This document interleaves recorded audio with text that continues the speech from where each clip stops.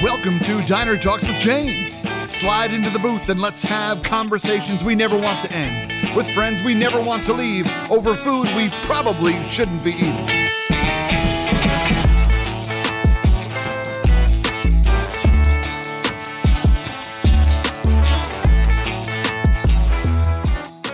Welcome to Diner Talks with James. I'm James, my friends. I am super excited to be here with you. We have a wonderful show lined up. Anne-Marie Pietersma is the guest, and she is just a damn good human and a badass of a woman. So I'm excited for you to meet her, but we ain't getting to that just yet, my friends. Come on now. We're in the diner. We got to start off with tonight's top three. All right, let's get it crack-a-lackin'. No one says that anymore. Tina and I are in the market for a new mattress. Now, besides the fact that it's quarantine and COVID and we're not allowed to breathe on strangers, it's also just the time to buy your bed in a burrito form and have it expand to the love-making platform it is while it's at your house. But that's interesting because you are not allowed to try out these beds in a box. And yes, you get 100-day trials, 120-day trials. That's delightful. That is delightful. I'm terrible at sending things back, though. Like, I'm the reason rebates work, because I never send the rebate back. And so I'm like sitting on this mattress. Anyway, my friends, we're mattress shopping. Here are my three biggest pet peeves about mattresses. I've already started complaining. So let's first off talk about number three, the mattress reviews. Whether you watch the video or you read the reviews or whatnot, I don't know what all these different layers do. We got coils. We got these things inside. We got half stuffed pigeons. We got memory foam. We got other jobbies in here. I don't know what any of this stuff does. Is it comfortable? And also, why are all these people absolutely in love with it? How do you have 5,000 5-star reviews, my friends? I'm questioning it all. Number two is that just the practice of not being able to try them, as I mentioned earlier, that's just tough, right? I'm a man with curves. Okay, let's go, right? I got to know what's hugging me the right way, y'all. All right. And my most annoying thing that I have when it comes to trying on mattresses is that, y'all, there are some mattresses that are made for plus size folks, but the way that people talk about plus size people on these reviews while they themselves weigh 120 pounds is insulting. Okay, great. Enough of that shame hole. Moving right along. So up next, a town that Anne-Marie and I both love and share in common is a place that we love to visit. It's called Eureka, California. There's also Acadia. They kind of run together. But this is a place that we have both been, never together yet, but we will there. We will do that at some point. But these are my three favorite things about that place in California that we share. First off, there is a place called Happy Donuts.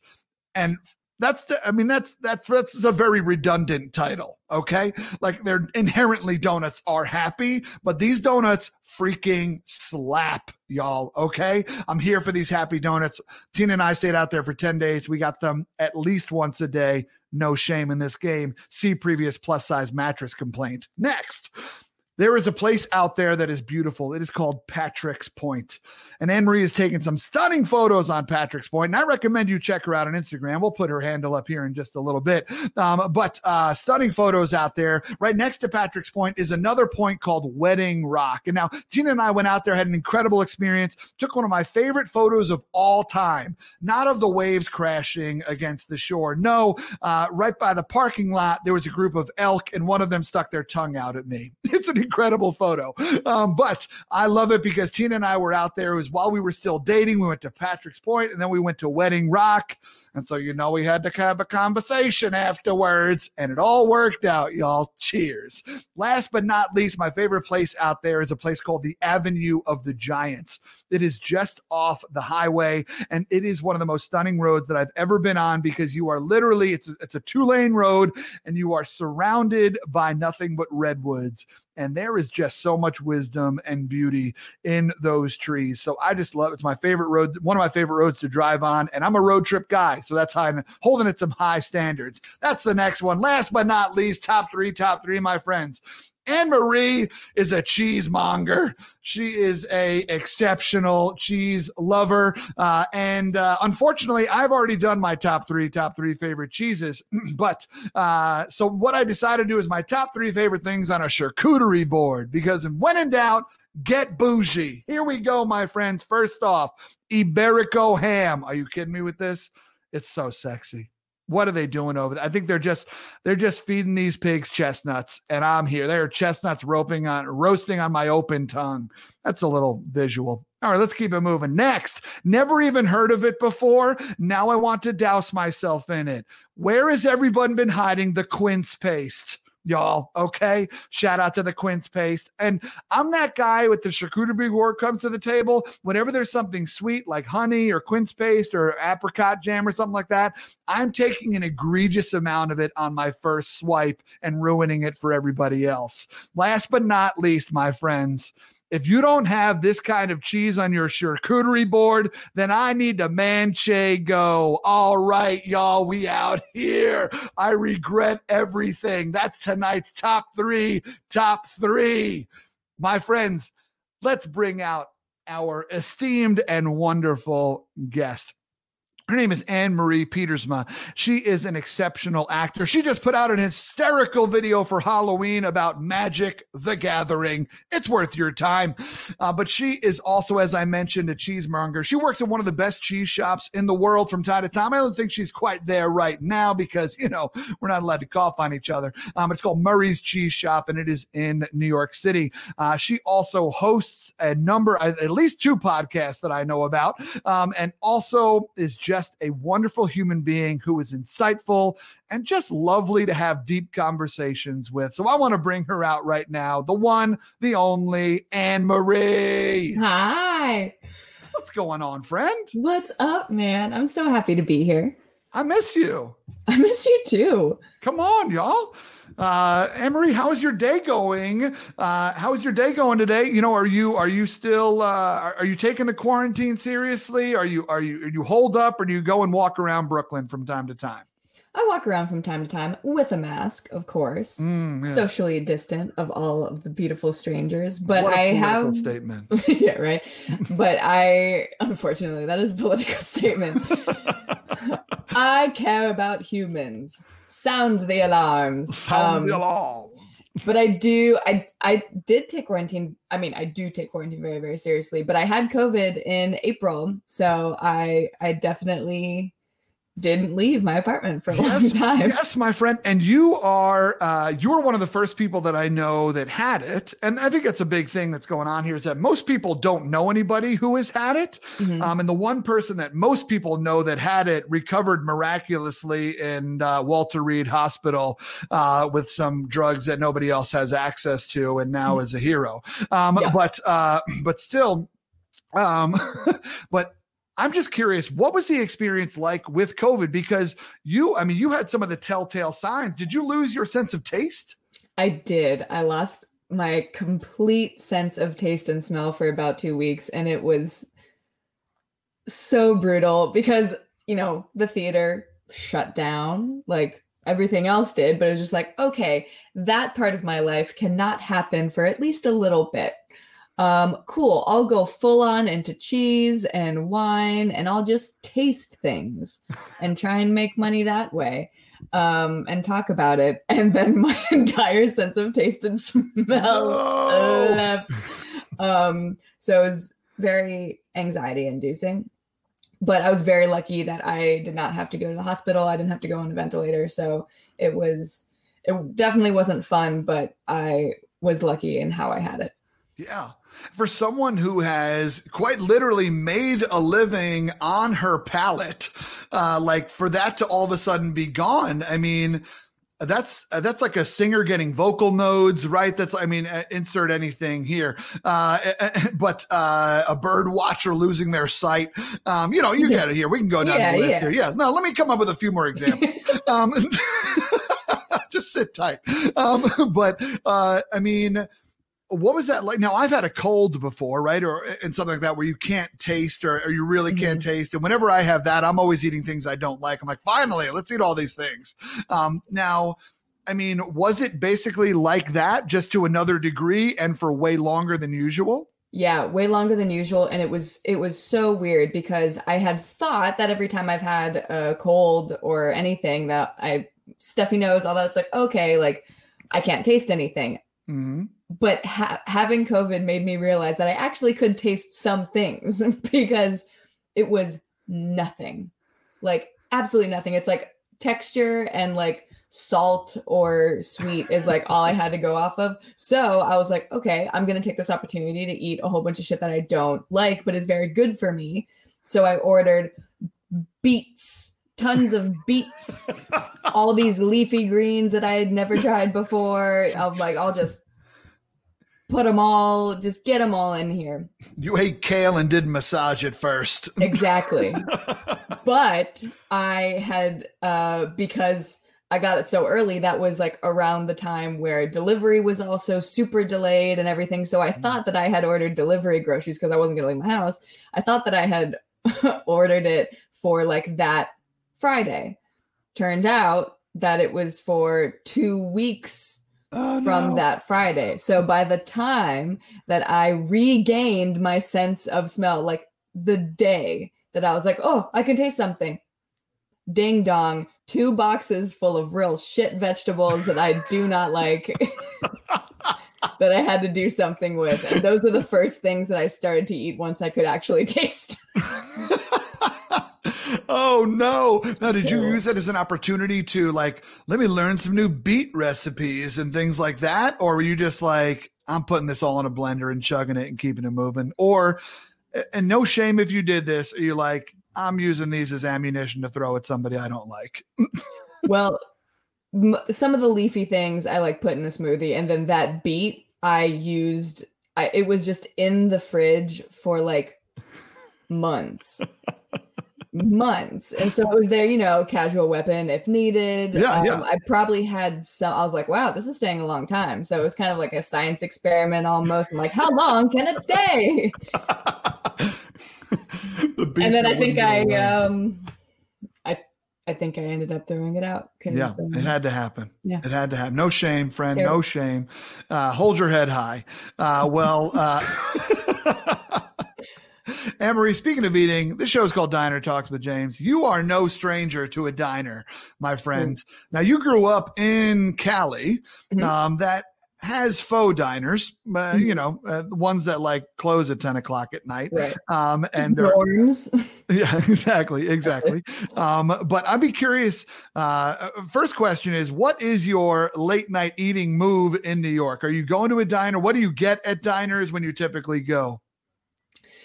Diners, for me, I love a good diner. I love a good New York diner. And if I'm out, I will for sure be going to a diner. If I'm in Manhattan, especially if I'm close enough to my apartment in Brooklyn, I'm going home, but I'm ordering food on the way. Sure. So that arrival time is tiny. My order, it's one of those things where I always am in the savory or sweet battle. Yes. I'm like, what do I do? And it's not even breakfast or lunch necessarily. It's just savory or sweet for me. Mm-hmm. So I'll normally go like a sensible stack of pancakes, bacon, hash browns probably. Mm-hmm. And if I'm feeling saucy, a fried egg. Go ahead. Now, will you stack the bacon and the pancakes and the fried egg? Like some people like kind of stack all that up, or are you eating those separately? I'm eating them separate, but I also don't like if they touch, wonderful. Like I'm not against them touching, but I'm just not going to put them together by myself. I feel like this is what my mom said about when I was dating as a teenager. I'm not going to do it. I'm not going to put them together. But if they somehow come together, then that'll probably be great. Yeah, for sure. Yeah, it'll work out. Yeah. I love that. First off, I also love the phrase "a sensible stack of pancakes." Mm-hmm. I feel like I frequently get a full stack of pancakes. I'm like, I got this. 3 of these bad boys. And like, by the time I get to my favorite part, which is the center bite, because I eat pancakes in a very particular way. Mm-hmm. And so I got that center bite, the one with the most syrup on it. The butter's been soaked in the most. Mm-hmm. I'm always like, I just gotta do it. I gotta eat it. But yeah, full stack of pancakes. Butter No dent. joke. The butter, yes, exactly. So Superior. now, growing up in California, what was your late night move out there? Were you an In-N-Out person? Were you a taco trucks? Like what was the move for you out there? In-N-Out for sure. There's also Round Table Pizza. Okay, that sure. Might only be California, and it might only be Southern California. I'm not sure. But Round Table Pizza was right next to the Vons grocery store and the Pixie Donuts. That's like a 2-minute drive from my house. So Round Table was a thing. It was also like the after basketball game place. So it's like I knew where the vending machines were. I knew what stickers I got. I had my booth, you know. But there is a diner in Claremont called the Village Grill, which is wonderful. But they weren't always open super late because it's Claremont. Even though it's a college town. So In-N-Out is always my go-to 100%. Do you stay on menu at In-N-Out, or are you one of those people that's like, I know about the secret menu? I mean, I go off menu quite a bit, but I feel like if you grow up in California, like off the menu is on the menu. Mm-hmm. Round Table is so good. He's had it. He knows. It's the best. Like there isn't even like a crust. It's just crispy cheese that doesn't have sauce on it. Like that becomes, it's amazing. But my go-to In-N-Out order, depending. Now when I go home, I will sometimes get protein style, which means it's wrapped in lettuce. Yep, sure. But I only do that if I'm also getting animal fries because balance. You're trying to find it. Yeah, I just need, because I know, and not because I don't like buns.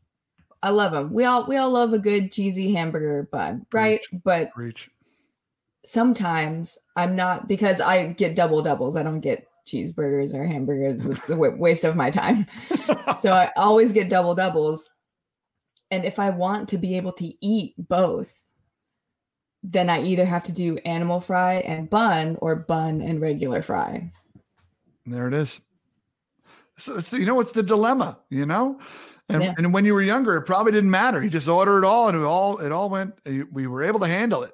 When I was younger, I am so envious of like 12-year-old Anne-Marie because she ate everything. Like I was known, Astro Camp is a science camp that you can go to in 5th grade. And it was one of my favorite things, but the entire time I heard that there was an all-you-can-eat buffet. Okay. And not apparently, I remember this very clearly. I talked about it the whole time for like months, from like beginning of getting that permission slip all the way up to Astro Camp. And my picture is on the like eating Hall of Fame that did not exist before I got there. Oh, I was going around to everyone's table being like, are you going to eat that? And like eating everyone's like, like scraping the like communal plates onto my own of lasagna, to the point that my 5th grade teacher, Mr. Dahl, who's a wonderful teacher, said, you don't have to prove anything. You can stop. It's okay. And I'm like, I'm not proving anything. And I just kept going. And I would eat 4x4s at In-N-Out constantly. Incredible. I mean, a true hero back in the day. I aspire to be like my 12-year-old self. It's a cruel trick life plays on us. When our palates aren't actually formed, we can eat the most. Yep. Terrible. Very mean. Yeah, it's a rude, actually. Yeah. Yeah. So Astro Camp, what are we doing out here? Are we going and seeing some rockets? Are they putting you in, are you floating? Are you experiencing zero gravity, or what's happening? We're floating in a pool. We're doing the zero gravity stuff. You're in scuba suits.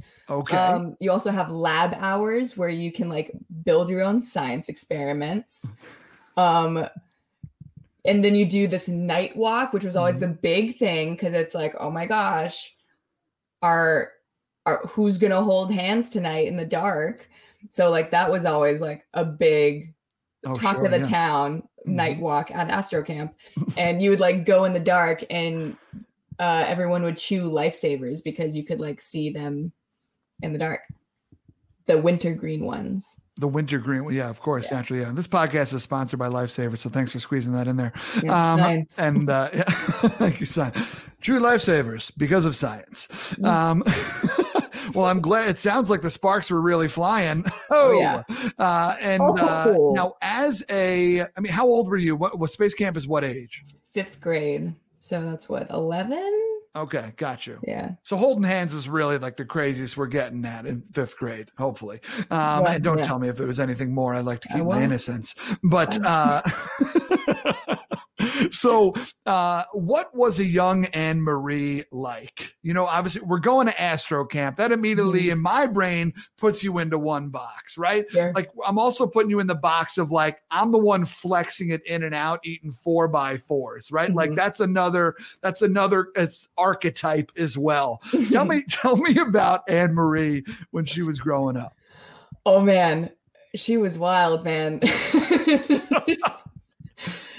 So weird in such a beautiful way. Oh my God, wait, I have a picture of my young self.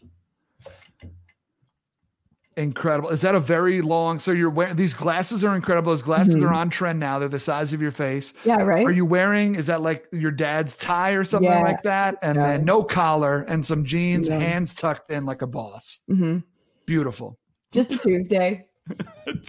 I outfit. asked my mom, I was like, what was this for? Like, was I like dressing up as dad or something, like for fun? She was like, no, you wanted to wear that to school. I was like, great. Okay. Great. I get it.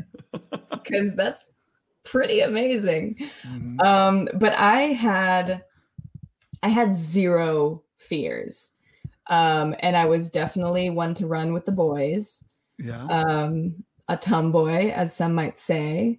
And I loved to sing and dance, and I was obsessed with movie musicals and Saturday Night Live and Whose Line Is It Anyway, but I didn't put any of that together at all. I wanted to be a therapist when I was in elementary school. Okay. Which probably says more about me than anything else. That was descriptive. Yeah. And I went through many a phase. I went through a lot of phases because I was a floater and had a lot of different groups of friends. And my fashion choices and my music choices put that on display pretty obviously. Yeah, sure. Yeah. So when did acting, when did the switch flip from therapist to acting? It's also fascinating that therapist is in there because you are an extremely self-aware individual who does a lot of deep work with herself. And so it's funny how that's still something that's happening in your world. You're just not clinically doing it to other individuals. Right. But yeah. But when did acting happen? Was it high school or where that? So I started dance team in junior high. Yeah, you did. And we did our opening audition routine to Earth, Wind and Fire. And I still remember some of the routine. El Roble, middle school, everybody. So I started dancing, but I sang all the time with my dad and my grandmother. My grandmother was gonna sing with the Glenn Miller Band in her day. Fun time. And then World War II was a bitch. So that didn't happen. And my dad sang in choir with all of his farm boyfriends when he was grown up. And I learned about musical theater through listening to CDs in his car. I had all of Jersey Boys memorized before I saw it. I had all of the producers memorized. A little too young, probably, to have that entire show memorized before I saw it. And then from dance, I think someone came and was like, oh, the musical theater auditions are happening for the high school. Yeah. And, like, dance team here, like, try out. And I was like, oh, yeah, here we go. Because I had done drama class in 7th and 8th grade. And I remember I got the first taste of improv in 8th grade where like in drama class we had to do like these improv exercises, and he would just like give us a scenario. Mr. Kirkwood, one of the greatest teachers of all time. Shout out. Such a good guy. He was like, okay, here's a scenario. You're cutting, one of you is a hairdresser, one of you is a customer, you're cutting hair. Go. And it was, a pretty boring, terrible scene that any 12-year-old 13-year-old could do. But then I remember I acted as if I cut this person's hair off completely. Mm-hmm. And she played along with it. And I was like, oh, and everyone was laughing. And I'm like, oh. No going back now. So validation is such a dangerous drug. So bad. And I'd been very theatrical growing up. Halloween costumes were big for me. I was Dr. Phil in 5th grade. And I was Austin Powers in 4th grade. Amazing. And I was my theater teacher, Mr. Kirkwood, in 8th grade. So much so that other teachers were calling me Ken in the hallways. And I just turned around. I scared so many people. Well done. Yeah. So it started with drama class and singing musical theater songs, and then doing musical theater in high school. Thespians was really big at my high school. Yeah. We had an awesome theater program. I was very lucky. That's awesome. I love it. That's all. Middle school is also when I got into theater as well, and started doing all the plays. And then high school, it just went hard, and did the dramas, and did the musicals, and did the one acts, and just drank all the Kool-Aid. Oh, yeah. For sure. Yeah, I love high school theater is definitely the Kool-Aid. Oh yeah. That's cool with a K for sure.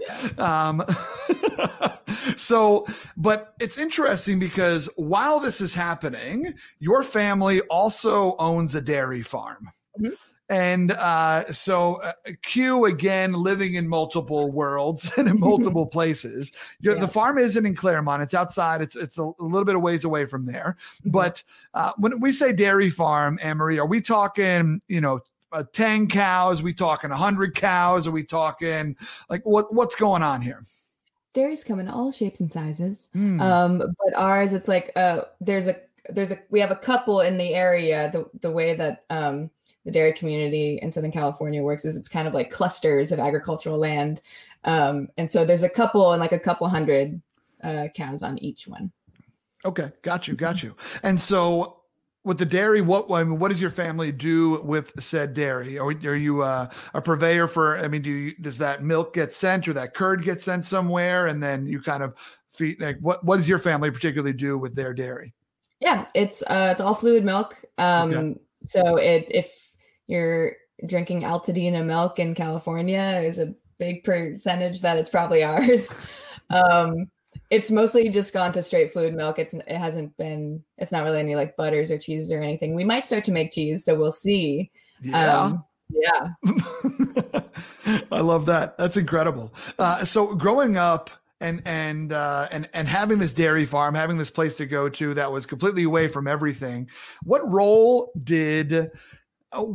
I guess, did that farm life or farm side of your family play in your, I guess, development or in who you were then? Huge. Yeah? Absolutely huge. But I didn't really realize that until I left. Interesting. Tell me more.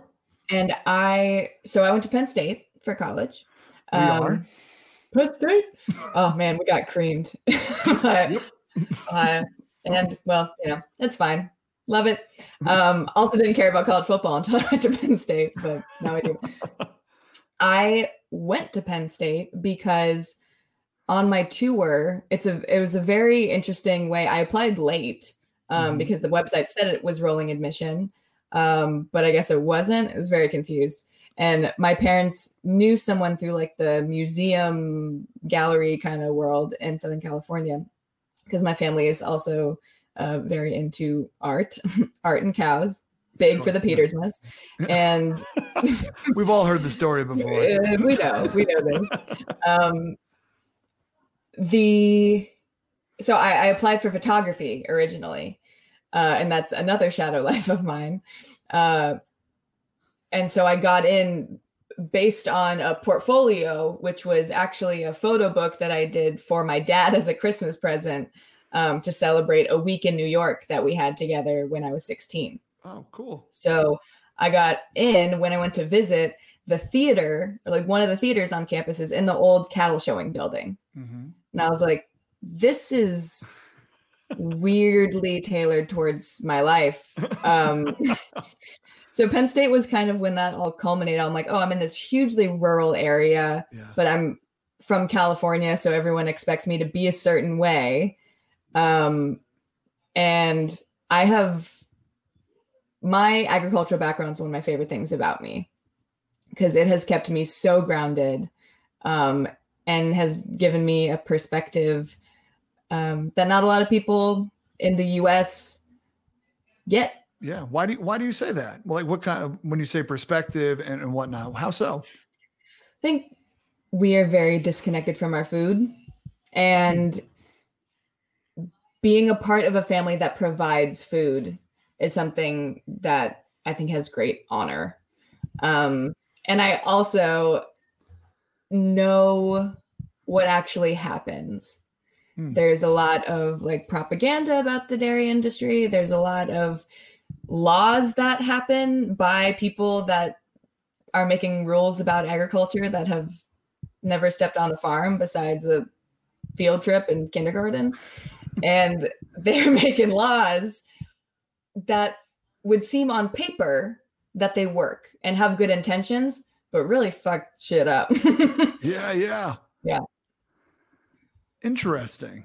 So, that perspective, I mean, first of all, going to Penn State, a beautiful campus, huge school. I spent some time at State College, great town. But it's also fascinating because, like you said, I mean, there's the theater and it's in this old cow thing, but like Penn State also has one of the best creameries in the country. And so it really has so many things that you love. The fact that you went there for photography is funny because we've now been talking for 30 minutes and you haven't even talked about cameras. And so it's just like another thing like, and for my next trick, I did my official graduating major was in integrative arts, which was a build your own double major. And so I double majored in theater and photography.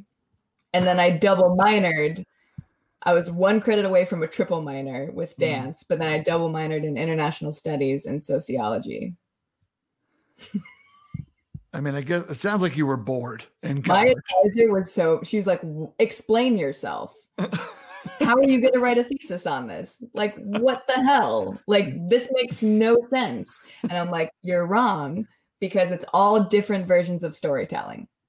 Okay, interesting. Yeah, I could see that now that you're saying it, but that's still a hot mess. I mean, yeah, big time. Big time. I don't know how I graduated. I also did spend most of my time doing extracurricular theater, which I got no credits for. And that was my entire life, was that club. I don't know how I graduated in 4 years. I want to come back to this perspective thing because I think it's interesting to hear you talk about, like, you know, I know how food is made. I know how it gets to where it gets to and the process and whatnot. And that makes me more aware. And not a lot of people know about that. What do more people need to know? Right? Like, I mean, I guess obviously we're not going to be able to all like roll out to the family farm right now and start honking on some teats. That's what you call it, right? These are all technical terms that I looked up before the show. Yeah. And so, but you know, I mean, what is something that like you wish more people knew? I wish more people knew how much work it was. It is. It's an insane amount of work. And even though you're providing sustenance for humans, it's a kind of thankless job. There was, I remember seeing a devastating video of a kid in an interview being like, where does milk come from? He's like, the store. And I'm like, oh no. But I feel like that's what a lot of people don't really think past. Yeah. And I think it's important because we're losing a connection to a part of humanity that at least I think is so interesting and so integral to relating to one another. Mm-hmm. Yeah. Yeah, I agree. I mean, I grew up in suburbia, luscious suburbia at that. Mm-hmm. And I mean, at some point in my life, I did move. I mean, I was in Clemson, South Carolina, which is like just past the 8th farm on the left in South Carolina. And then a big ag school down there as well. But I would also say that actually, I shouldn't say a big ag school, big engineering school with an agriculture program. Sure. But and then I also lived in upstate New York for a while in Ithaca, then all the farms up there, a lot of dairy farms in upstate New York. And I don't know. I mean, I've always been interested in it, but I never like thought about the supply chain of like how it went from that animal to this glass, right? Or that animal to this charcuterie board or whatever, right? Like I never thought about that. So that is when individuals know more about the process, they become obviously a more educated eater and more consuming. And so, they consume things more intelligently. How has that knowledge shifted the way that you either shop or consume the products that you do? I mean, obviously a big part of my life is cheese. So I, spend a lot of time talking to and about people that are very passionate about what they make and just really having a knowledge of not only the work that goes into it, but the love and the passion that goes into it, the story that's behind it, the ingredients that are in it. And that makes me willing to spend more on a quality product than not. And it makes me more selective in my shopping, definitely. Okay. Let's talk about cheese real quick. And by real quick, I mean for the rest of the podcast. So cheese is one of my religions, but I would not say that I'm getting more educated in it, but I would just say like I'm definitely on the appreciator side of things and a very important role in the business. But still, here's my first question for you about cheese while we're talking about processes. Mm-hmm. And this is going to be a really ignorant question. Okay. So I'm sure I've had worse no matter what it is. Great. Let's find out. So cheddar, Swiss, blue is its own process, but like American is its own process, but like your different cheeses, like how does one cheese become one thing? Is it because of regions, because of what the cows are eating? Is it because of the process after? I mean, all milk comes out like all milk, and then it goes through a different process to go from cheddar or instead of into a Swiss or into a Roquefort or something like that, right? I mean, let's get into it, right? And so obviously there's also sheep's milk cheeses. You know, we talked about that earlier with my Manchego reference. Nailed it. But still, so that makes sense why a different animal's cheese would taste differently. But like, how's it happen? What's going on here? All of the above. Great. Next question. No. So it has so much to do with, I mean, everything. That's why like in wine a lot you hear the word terroir or taste of place. Same thing is with cheese. So it's what they're eating, what kind of cows they are. Like different milk from different cows has a different protein to fat ratio. Mm-hmm. So you're going to get more or less cheese and different kinds of cheese according to that. And a lot of it has to do with the cultures that are in it. So I mean, at least our artisanal cheese has just milk, salt, rennet, and cultures in it. Like those are the only 4 things, unless you put something else like a flavoring in it or like onions or dill or whatever. Then pause. Did you say rennet? Rennet. Mm-hmm. Okay, who's that? She is. She is a saucy little thing that just is used to coagulate the milk and separate it into curds and whey. That traditional rennet normally is a byproduct of the veal industry and comes from like the stomach of an unweaned ruminant animal. If we're getting fancy. I mean, really what we're doing is flexing SAT words at this point. Oh, yeah. So let's back They're up. all I have. Yeah, no, that's all fair. of my SAT words are cheese no. themed. Whenever I hang out with you and Doug, I need to have a pocket dictionary.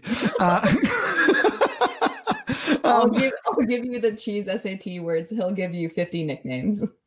I'll take them both. Oh, yeah. They'll probably wind up sounding the same. That's very true. Great. So that's what rennet is. Sorry to cut you off, but I just needed a definition check. Yep.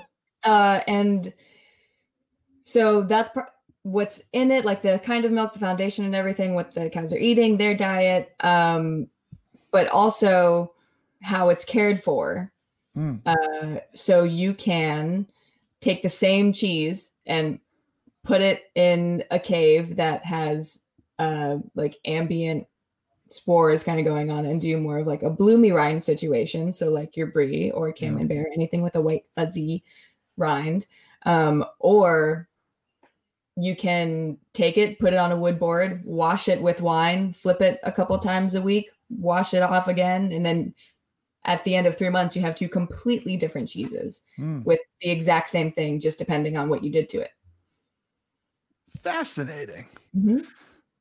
I did not know. And the process is like you were talking about too. Like, so cheddar, for instance, people are like, oh, is it because after cheddar England? Like cheddar England's like, no, it's after the cheddaring process, which just means that you have a bunch of cheese curds, you cut them, you put them on top of each other to naturally just drain the moisture out. And then you just do that over and over again and stack it. So that's why, like in some farmhouse cheddars, if you like cut it and then all of a sudden it like breaks apart on what's almost looks like a fault line, like in the cheese, that's just where the curd naturally broke and was stacked. Fascinating. And then where do cheese curds come in all of this? They're like, are they unprocessed cheese or like, no, like what's the deal with the curd? Because I live in Minnesota now. And so, Minnesota, Wisconsin, every restaurant's got cheese curds. And who would I be not to do a comparison test? I mean, someone's got to do it. A disappointment is it's just like the first step in the cheese making process. So you have milk, separate it into curds and whey. Little Miss Muffet was eating spoiled milk. And so you have the curds, you make them into cheese, whey, you sell it to protein bros or feed it to pigs or, do whatever you want to do. And then those curds, if you just take those are your cheese curds and you let them sit, depending on like what you want the texture to be is different. Cause a lot of cheese curds kind of look like milk jello. Got it. So, okay. Yeah. Yeah, for sure. Yeah. I'm here for some cheese curd love. Absolutely. And so, this is fascinating. So obviously you are a student of the cheese, but your family, you mentioned, only did liquid, pretty much drinking liquid milk. And so you mentioned that potentially you're going to get into, there's a potential cheese business in the works, but when did cheese happen to your life? Like, is it kind of like when you were younger and like your parents wanted to listen to one type of music and you're like, I'm gonna listen to this one. It's like close, but different and edgier, where it's like, I'm gonna keep it in dairy, but I'm gonna do something different because I'm a rebellious kid. Or like, I mean, how did it happen to your life? And was there a specific cheese that you tasted that you were like, yo, there's like so many cheeses. I know nothing. Every day, that's how I feel. I know nothing, and there's so many cheeses. I first got in. So yeah, my family. I mean, my mom is a huge foodie.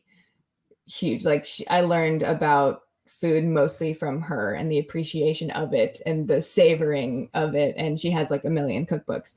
So, and she watched Ina Garten religiously and like Food Network was always on. So I learned about food and the experience of it from her. And then the dairy, both of my parents come from a family of farmers, but my dad's side specifically is like a whole bunch of Dutch dairy farmers. So the dairy part was in there for sure. But it wasn't until, I mean, college kind of, but we would like pretend to have like silly, fancy like wine and like cheese that's wrapped around a Slim Jim and stuff, and call it a charcuterie board just for shits. When I came to New York, I started volunteering at Murray's. I actually stumbled upon it because a like doo-wop street band named Spank was outside. I still have their business card. They're all in their 70s. It was incredible. So I stopped to listen to them, just like bopping around the West Village. And behind them was this graphic on this piece of wood that I think my mom gave me, that I like took to college because I just liked it graphically. It said all the cheese words like in different fonts, like oozy, gooey, funky, stinky, like in all red. And I noticed the same pattern that was on the wall over the most huge cheese counter I had ever seen. And I walk in and I'm like, oh, I've had the graphic of Murray's Cheese in my apartment for the last 2 years of college. Wow. Yeah. And so I found out they had classes, and I was in conservatory at the time, so I had zero money. So I started volunteering, and they would pay me in cheese. I mean, I've heard of worse currencies. Let's be honest. Yeah. I was like, you don't have to pay me. I'm taking this class for free. This is like $100 worth of knowledge and cheese. Mm-hmm. I'll clean your dishes. I don't care. I'll spend 4 hours here. That's fine. So, okay, here's a question that I have that's kind of been, I'm not going to say a pet peeve of mine, but still something that irks me. Tina and I watch a lot of Food Network, right? And we're also expecting our first child. And so we're watching a lot of Food Network that's just start planting things. You know what I mean? Like culinary school, Sure. and whatnot. We're here for that. But still, whenever you watch the Food Network, it seems like all of the judges and the people watching everything like all of the foods that are being prepared. And they just like, they not necessarily like as in like, oh, you nailed the way you cooked this, but as in they, no matter what's on the plate, they're like, oh, I'm going to eat it and I know what's going on and I will eat it and enjoy it. But I recently watched a show that I know you also passionately love, which is the Great British Baking Show. And I saw the moment of transparency that I've wanted to see on a food show for so long, where Paul Hollywood was like, I don't eat gherkins. He's like, can you please make me something? He's like, because there was this person making it was a Japanese bun, and they decided to make a hamburger style. And so a little fusion and whatnot, and they were doing it with gherkins. And so he said, please make one with, they had to make like 10 uniform buns. And he literally told the person, season? Yes. And he literally told the person, he said, can you please make one without gherkins? Because I will not eat those other ones. And I was like, hallelujah.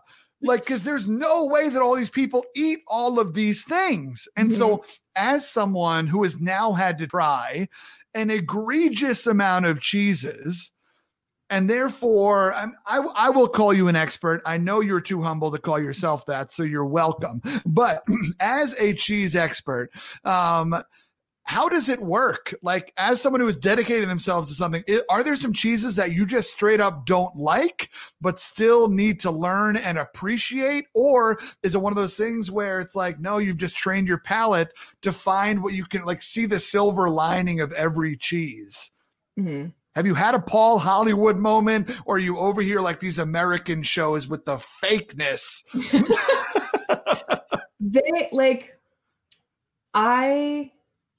I'll tell you a secret. This is one of my cheese secrets. I used to hate Manchego. Okay, well, I got it. You were breaking up. You're breaking up just a little bit. And I really didn't know why. And until I had some really good Manchego, and I was like, oh, I see now. And like, it's like, once your palate gets used to that, then I'm like, oh, okay, if any Manchego crosses my plate, I'll greet it. Mm-hmm. But like, they're tips cap Manchego to you. There are cheeses that I'm not the biggest fan of. And there's a lot of cheeses that I think are good, but I wouldn't like go for immediately. Mm-hmm. But I have learned over the past 6 years, it's like an experiment to me. So tasting things, it's rare in a cheese or a wine or a beer or any beverage really, or any dairy product that I'll like taste it and be like, oh, absolutely not. I'll like taste it and be like, all right, what's going on here? And then taste it again and then again and again and be like, okay, now I think I understand everything that's happening. Now I don't like it. But I definitely, I guess it's a little bit of like looking for the silver lining, but it's an interesting experience to me before it becomes positive or negative. Got it. Okay. So every cheese has its place. You're like a good person when it comes to cheeses. That's Equal fair. Opportunity cheese eater over here. I respect it. I'm going to ask you an impossible question, and you're going to be frustrated by it. And if you need to go with 3, that's fine. But what is a cheese that everybody needs to try that probably that they have not? Harbison, Jasper Hill Farms.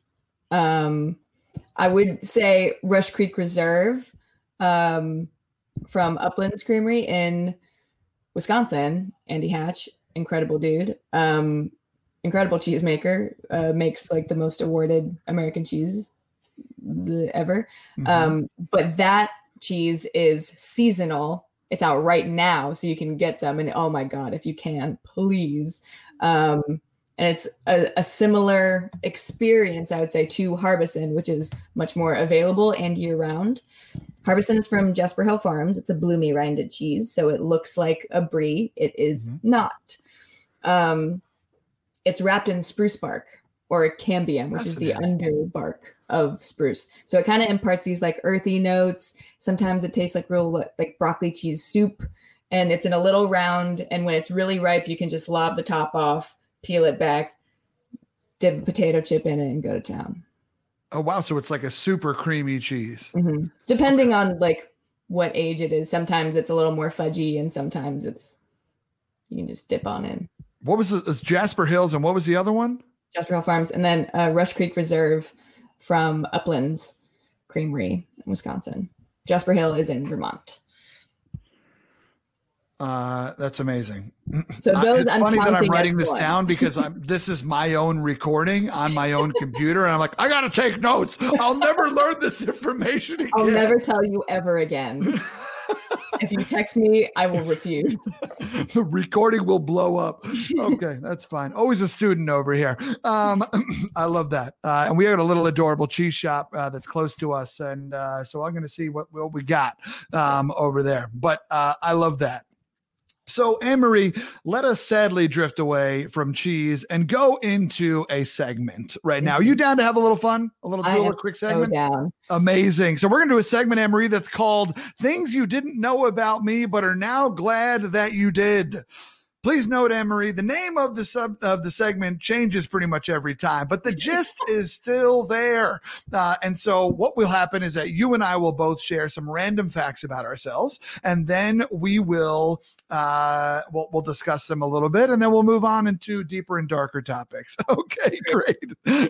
So Anne-Marie, let's talk about this. I'll go first because I've been making you go first the whole time, and that's only fair. So, growing up, I absolutely hated steak. And whenever I had it when I was growing up, this is ironic because you and I have now been to a couple of banging steakhouses. Yeah. But I despised steak, and I don't know why. Maybe it's potentially what was bought for me. Maybe it's because I was a spoiled brat. Maybe it was just because, I don't know, I thought I was cooler than I was, or whatever it was. But growing up, I remember vividly whenever we had steak for dinner, and it was not often at all. Probably because I didn't like it and because I was an obnoxious kid. But my father will probably comment on that. But what I would do is I would saw off a little bit of the steak, and I would put it into my mouth, and I would chew it for what felt like hours. And then I would put some milk in my mouth, swish it all around, and swallow it. And that is how I ate steak for the first 24 years of my life. Whoa. Wait, so what happened at 25? At 25, I was working in New York City. I just got a job at Fordham University, and I was working there. And my aunt and uncle came into town. They were going to see The Lion King, and so I met up with them. And they are big steak eaters, and they took me to a famous steakhouse in New York that has since closed, sadly. It was called Ben Benson's. At the time, it was in like top 10 steakhouse, and I learned what real steak was supposed to taste like. And I was like, oh, steak. Got it. My father just said I'm a cheap date. I love it. Incredible. I love that. Okay. So that's my fun fact for you. That's incredible. I would have never guessed that ever. But that's funny because I drink milk with steak. I drink milk with everything, and people think it's so gross. They're like, "Why would you drink milk with a steak?" I'm like, I love milk. Yeah, I'm a milk drinker. Yeah, big fan. Yeah. Okay, what was my first one? I once, and this is one of like my go-tos of things that you wouldn't know about me. I crashed in a hot air balloon once. What? Okay. I mean, you're here to tell the story. So yeah. Okay. Where were we? What set Sweden. It up? Sweden. Sure. That was my next guess. Mm-hmm. I was on vacation with my family. I was, I think, about 15. And there was this we were in Stockholm, we were on a cruise, and one of the excursions that you could go on was a hot air balloon ride, at sunset over Stockholm. Perfect. Love that. And it's so cool being in very romantic situations as a teenager with your parents and your brother, especially when the guy operating the hot air balloon was really cute, but you were 15 and he was 28, but you still think you had a chance. And what's wrong with that? A lot. But okay. Everything's legal in Sweden. Yeah. We go up in the hot air balloon. It's absolutely beautiful. They pop the champagne, and I'm like, I'm a teenager. And the Swede was like, that's fine. My parents are like, no, absolutely not. But the chocolates come out, and I eat all of them. And the sun's going down. It's absolutely beautiful. And they're like, all right, well, we're gonna time to head down. We see some of the other, because there were probably 4 balloons up at the same time. Okay. We saw the other ones go down. It's getting darker. Don't see any of the hot air balloons anymore. And he's like, oh, the wind changed. So we have to just cruise around for a little bit before we can land. It's getting darker. Now it's so dark we can't see. Oh. So a helicopter needs to come in to shine their light in front of us so we can see anything. A long time goes by. Now the helicopter leaves. And I'm like, where'd the helicopter go? I feel a bump under the basket. It's someone's roof. We are now plummeting towards the ground and land in some woman's backyard of her farm and scare her horses away. Sure. Yeah. So we land, we jump out of the basket, which is was up to there on me, hurl myself over, get the parents out and everything, because we land and we're like, oh my God, finally, is everyone okay? And then the guy that's controlling the balloon just looks up and goes, get out of the basket. And we look up and it's deflating slowly on top of us. So we run out, tumble onto the grass. This woman who started yelling at us in English, surprise. she knew. Swedes. And she brought us into her house and gave us some tea until the police picked us up to escort us back to the ship. What? Yeah. That is incredible. First off, shout out to this woman whose horses you scared away for like, Yeah. no, come in and have some tea. Yeah. I mean, we weren't allowed to leave until the cops found her horses first. It's like, find the horses, then come back for the humans, and then take them away. So you were kind of like, you were like hostages that were being treated well. A little bit, yeah. Yeah. That's how I assume celebrity prison is. It's just like, yeah, you're in here, but you know, here's some tea. Here's some tea. Yeah, for sure. Yeah. Wow, what an incredible story. And I mean, first off, I feel like many a hot air balloon accident ends poorly. Yeah. And so in the scope of hot air balloon accidents, I feel like you kind of came out on top. Yeah, definitely. But, yeah. I assume it didn't work out with the guy though. I'm sorry about that. Yeah, it's okay. My parents still tease me about him every once in a while when they just want to bring up something that has nothing to do with the conversation. Parents are good like that. Yeah. Hey, I feel like it's a good time to embarrass you. You too? Great. Here we go. Yeah. Hey, remember the guy that had spray paint checkers on his head and the hot air balloon? I'm like, yeah. Yeah. Like his head looked like your shoes. Is that why you liked him? And I'm like, maybe. Could be. I mean, you do have a type, Anne Marie. Let's be honest. Do I? No, I think if there's anything we've learned about you, this is that you don't have anything. You don't have a type of anything. You're all over the place. Nope. Very inconsistent. But delightfully so. Delightfully so. That's incredible. What a great story. Thank you for sharing it with us. Anytime. So here's my next question for you. Something that you and I share in common is that we both have bouts of anxiety, and we both enjoy a little anxiety from time to time. Pepper it in just to make life interesting and slightly more panicky. Yeah, right. Salt Bay it in. Yeah. And so my anxiety. let's find that meme after this. Yeah. So it's interesting because you have all of these things that you love and are passionate about and are true students of, and right, whether it be acting, whether it be the cheese side of life. I'm not sure if you still dabble in photography in any big kind of way, but like you have a number of balls that are up in the air. As someone who has difficulty deciding things, as in myself, that's something where I struggle, and I'll struggle over the smallest, like the dumbest decisions, right? Like decisions that don't need to have that much effort put into them. And I'm like, this is life or death. Mm-hmm. It's like, and I just wish someone would be like, just choose option A and keep it moving, bro. Mm-hmm. Turns out the roads like connect again later. Yeah, they're right next to each other. Yeah, right. Yeah. Not a big deal. So I'd be curious, as someone who has so many passions and whatnot, where does your anxiety come into play in your life? Does it keep the idea like I need to keep all of these balls in the air because any of these balls could be the thing? Does it prevent you from, for lack of a better phrase, like really honing in and specializing? Or like what impact does it have in your world and where you're going?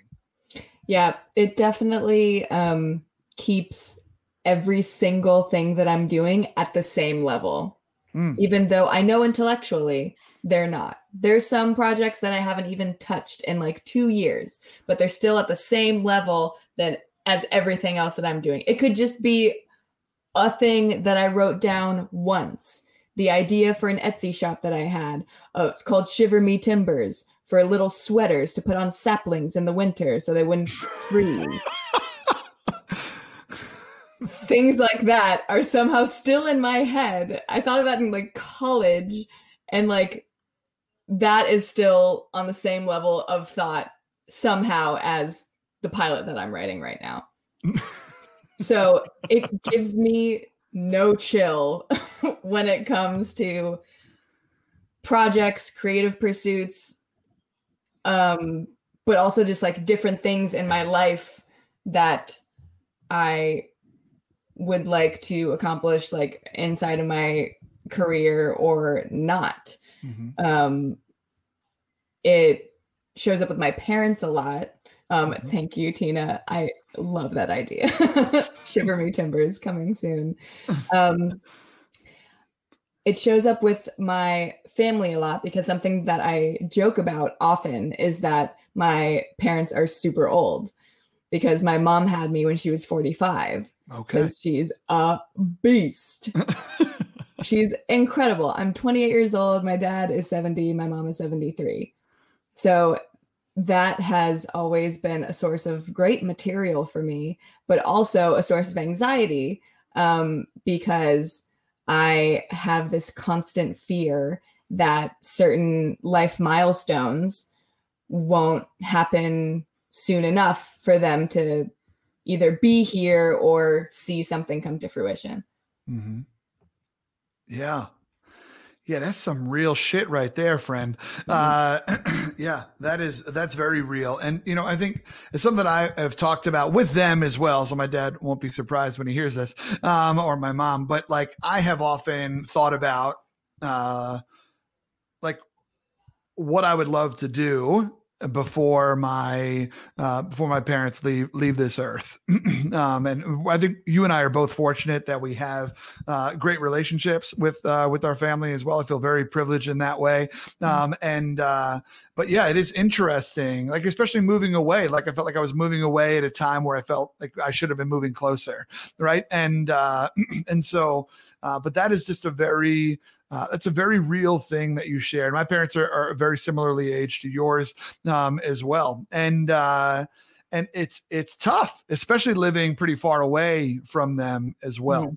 Aziz Ansari I forget if it was in a comedy special or something like that, or just an interview, but he talked about how his family lives, you know, very far away from him. He's out in LA, and I don't know if they're still in South Carolina or where they are. But he only gets to go home and see them, you know, for a clip at a time. But he's like, okay. He's like, so if the average age that people live to is, let's just say 85 for easy math, and my parents are 75, and I see them approximately 12 days a year, that means I will see my parents 120 more days. And like, I heard that shit and it blew my mind in a really powerful, probably negative way. Mm-hmm. But it is something that is definitely a weight that pulls on me. You know, Tina and I, we're having a baby, and for them to be able to meet this baby is really huge, and feel just super privileged because that was something that was on my brain. And whatever it is that you hope that your parents get to experience in your life, I want that for you. But I also know that there's a bunch of things that I would love for them to see, and I don't know if they will. And it racks me, for sure. And that's some real anxiety right there. And I mean, anxiety comes down to putting so much emphasis on things that you really can't control. Mm-hmm. Right. And that's something that we can't control. And it's super difficult. So I'd be curious for you. You mentioned that everything kind of stays at the same level. Mm-hmm. From Shiver Me Timbers to your new pilot that you're writing to whatever podcasts you're working on to X, Y, and Z auditions that you're going on, yada, yada, yada. When does prioritization happen in your life? And how are you working on getting better at it? Yes, I have been working on it for a long time and have very recently started to succeed a little bit. I used to I was the person that wouldn't get sleep before opening night, when that would really, me getting sleep would benefit me, my performance, my mood, everyone else around me, the performance in its entirety, if it's a small show. And I would not get sleep before opening night because I would stay up all night making happy opening night cards. Yeah. For the entire cast, the entire pit, the entire crew, making them personalized so everyone felt included, and that would bump up and become a higher priority than me getting rest and to actually do the job that I was there to do. So recently, that has started shifting last November, around almost exactly a year this time. I went to India with a group of people and like other leaders, and it was one of the best experiences of my life. Low key, one of the best things that's ever happened to me. Yeah. Unbelievably lucky and privileged to have been on that trip. And one of the things that was said from a teacher while I was there, one of the many things that I learned by briefly studying Tibetan Buddhism while I was there, is expectation leads to suffering. And tell us more about that. That's powerful. That there's so much suffering in Buddhism. It's great. It's just so much peaceful suffering. Life is suffering. Let me tell you the 9 different ways that you can suffer. And they're all inevitable. It's one of the teachers explained it to me once, because I feel like a lot of different cultures have the saying of, if you can't control it, don't worry about it kind of thing. Yep, sure. I am a person that, this is starting to change, but I'm a person for most of my life, in order for me to take a note to do something for myself, it has to benefit somebody else. And so framing it in a way that if I take care of myself, they will benefit from that, is the only way that was my intro into self-care. My self-care has to benefit somebody. And that was my jumping off point. I've gotten better.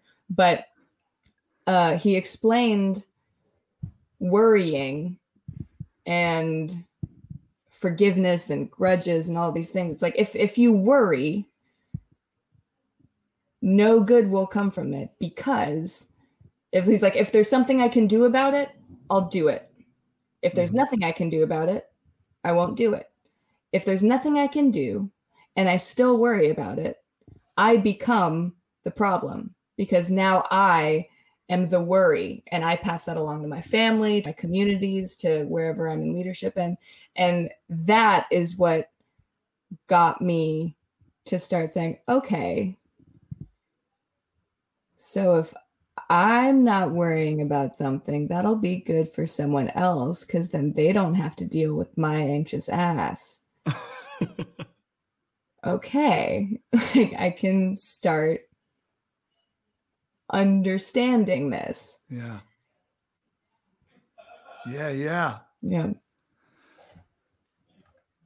Wow. Sorry, you got me with that. You got the brain spooling right now. Yeah. So here's something that you and I both know quite well. Hearing that and doing that are different. Completely different. So what has your journey been like since your time in India with trying to get there? A lot of therapy. Shout out to therapy.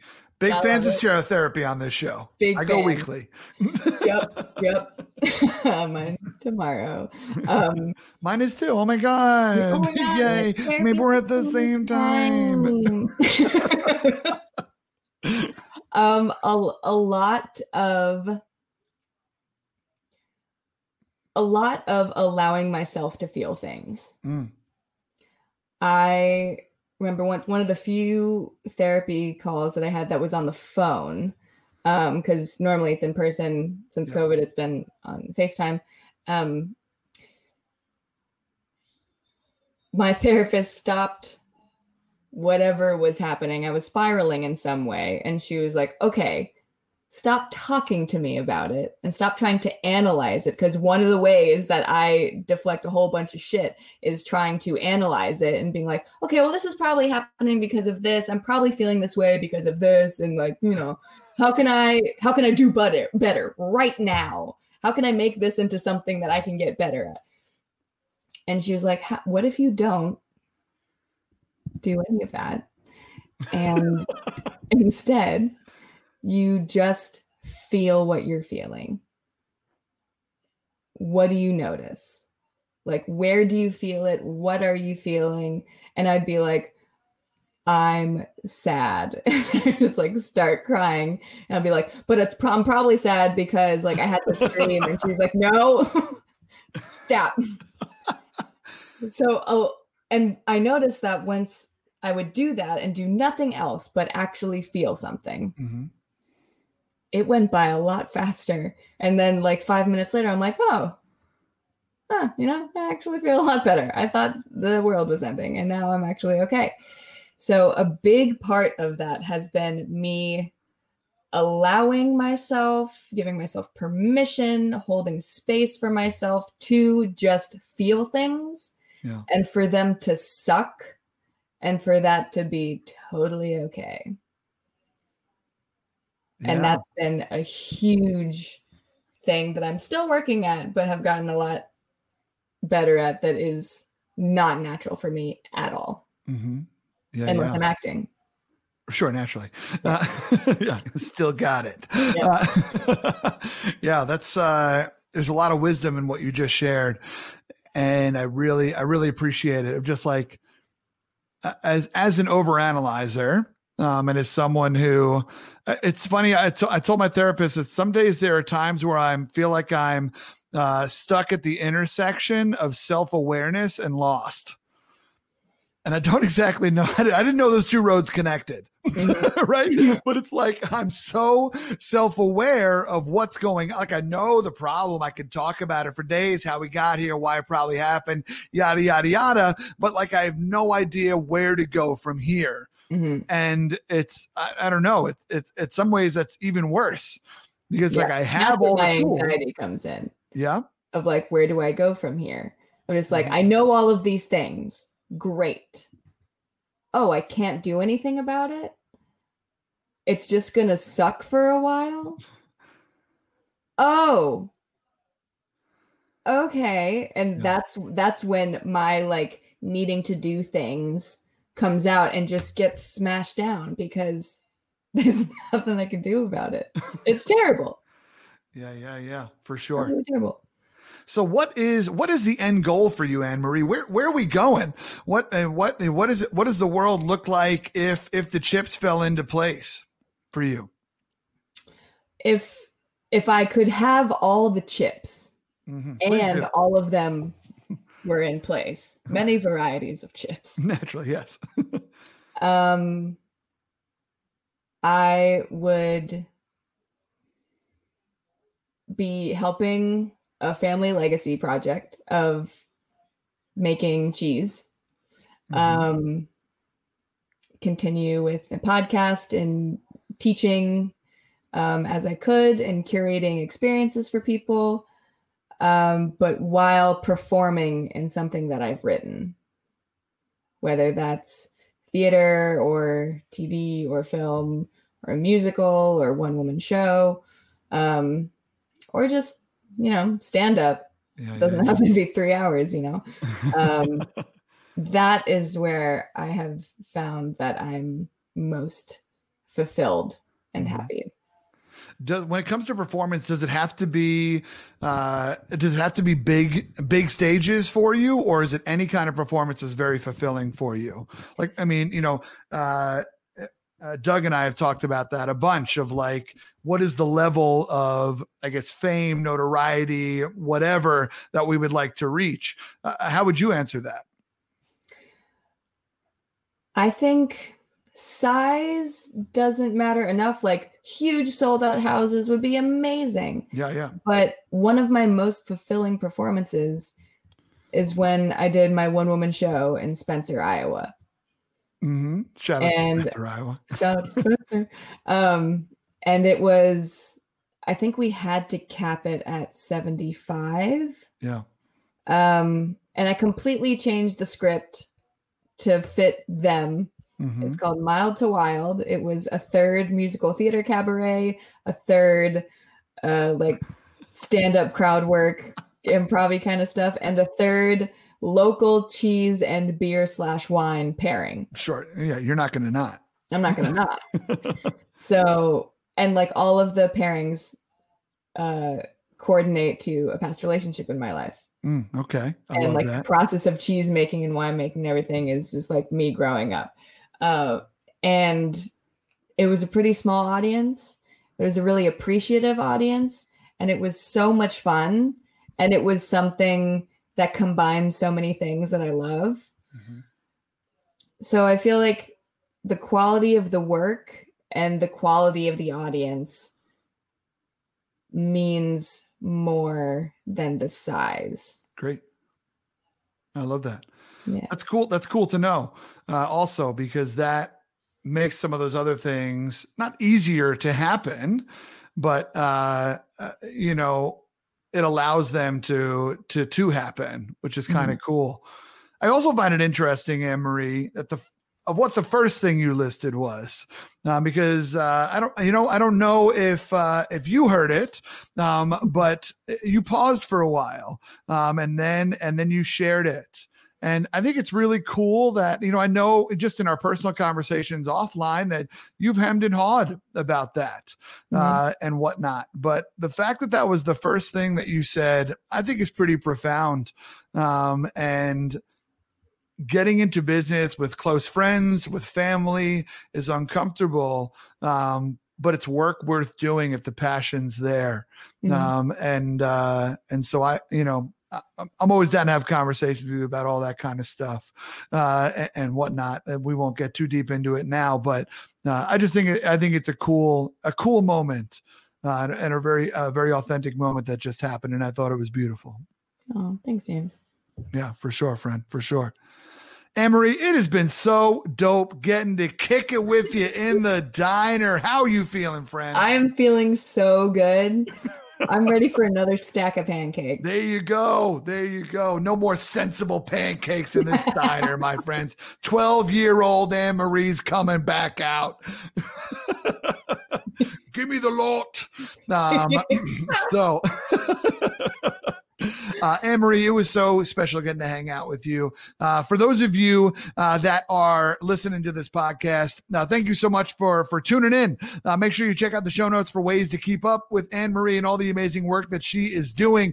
And she's got an incredible podcast. What's the name of your podcast, Anne-Marie? Tell the world. It's called Is This a Brie? It is a cheese podcast, and spoiler, it's probably not a brie. Oh, damn. Spoiler alert. But it is a hell of a time for sure. But catch up with all the amazing thing that she's doing. Like I said, catch her on Instagram. Whoa, Anne-Marie Just to catch this. Actually, it's probably on YouTube or whatnot, but this Magic the Gathering video is worth your time as well. Anne-Marie, thank you so much for coming to the diner. Thank you so much for having me, James. Are you willing to hang out for some questions? Absolutely. I love it. I love it. My friends on the podcast, thank you so much for tuning in. Remember to smash that like or subscribe button if you can, my friends. It would mean a whole hell of a lot. And I hope you're having an amazing day. You all take care. Thank you so much for tuning into this episode of Diner Talks with James. It was so much fun getting to hang out with you and finish our milkshakes in that squeaky red leather booth. If you do me a favor and smash that subscribe button, that would be dope. And also, if you could leave a review on iTunes, well, come on now, you're going to make me blush. Also, if you want to be a part of the action, we record these live on YouTube Live every Wednesday night at 9:00 p.m. Eastern Standard Time. Go to YouTube and type in James T. Robo and smash that red subscribe button so you know when we go live next. Also, while we're on the subject, I'm James T. Robo all over the internet. I post meaningful content on Instagram, witty content on Twitter. Let's get connected in some other places, folks. And as always, if you're interested in learning more about the guest tonight, please check out the show notes. My friends, until next time, keep punching small talk in the face by asking better questions. Y'all take care.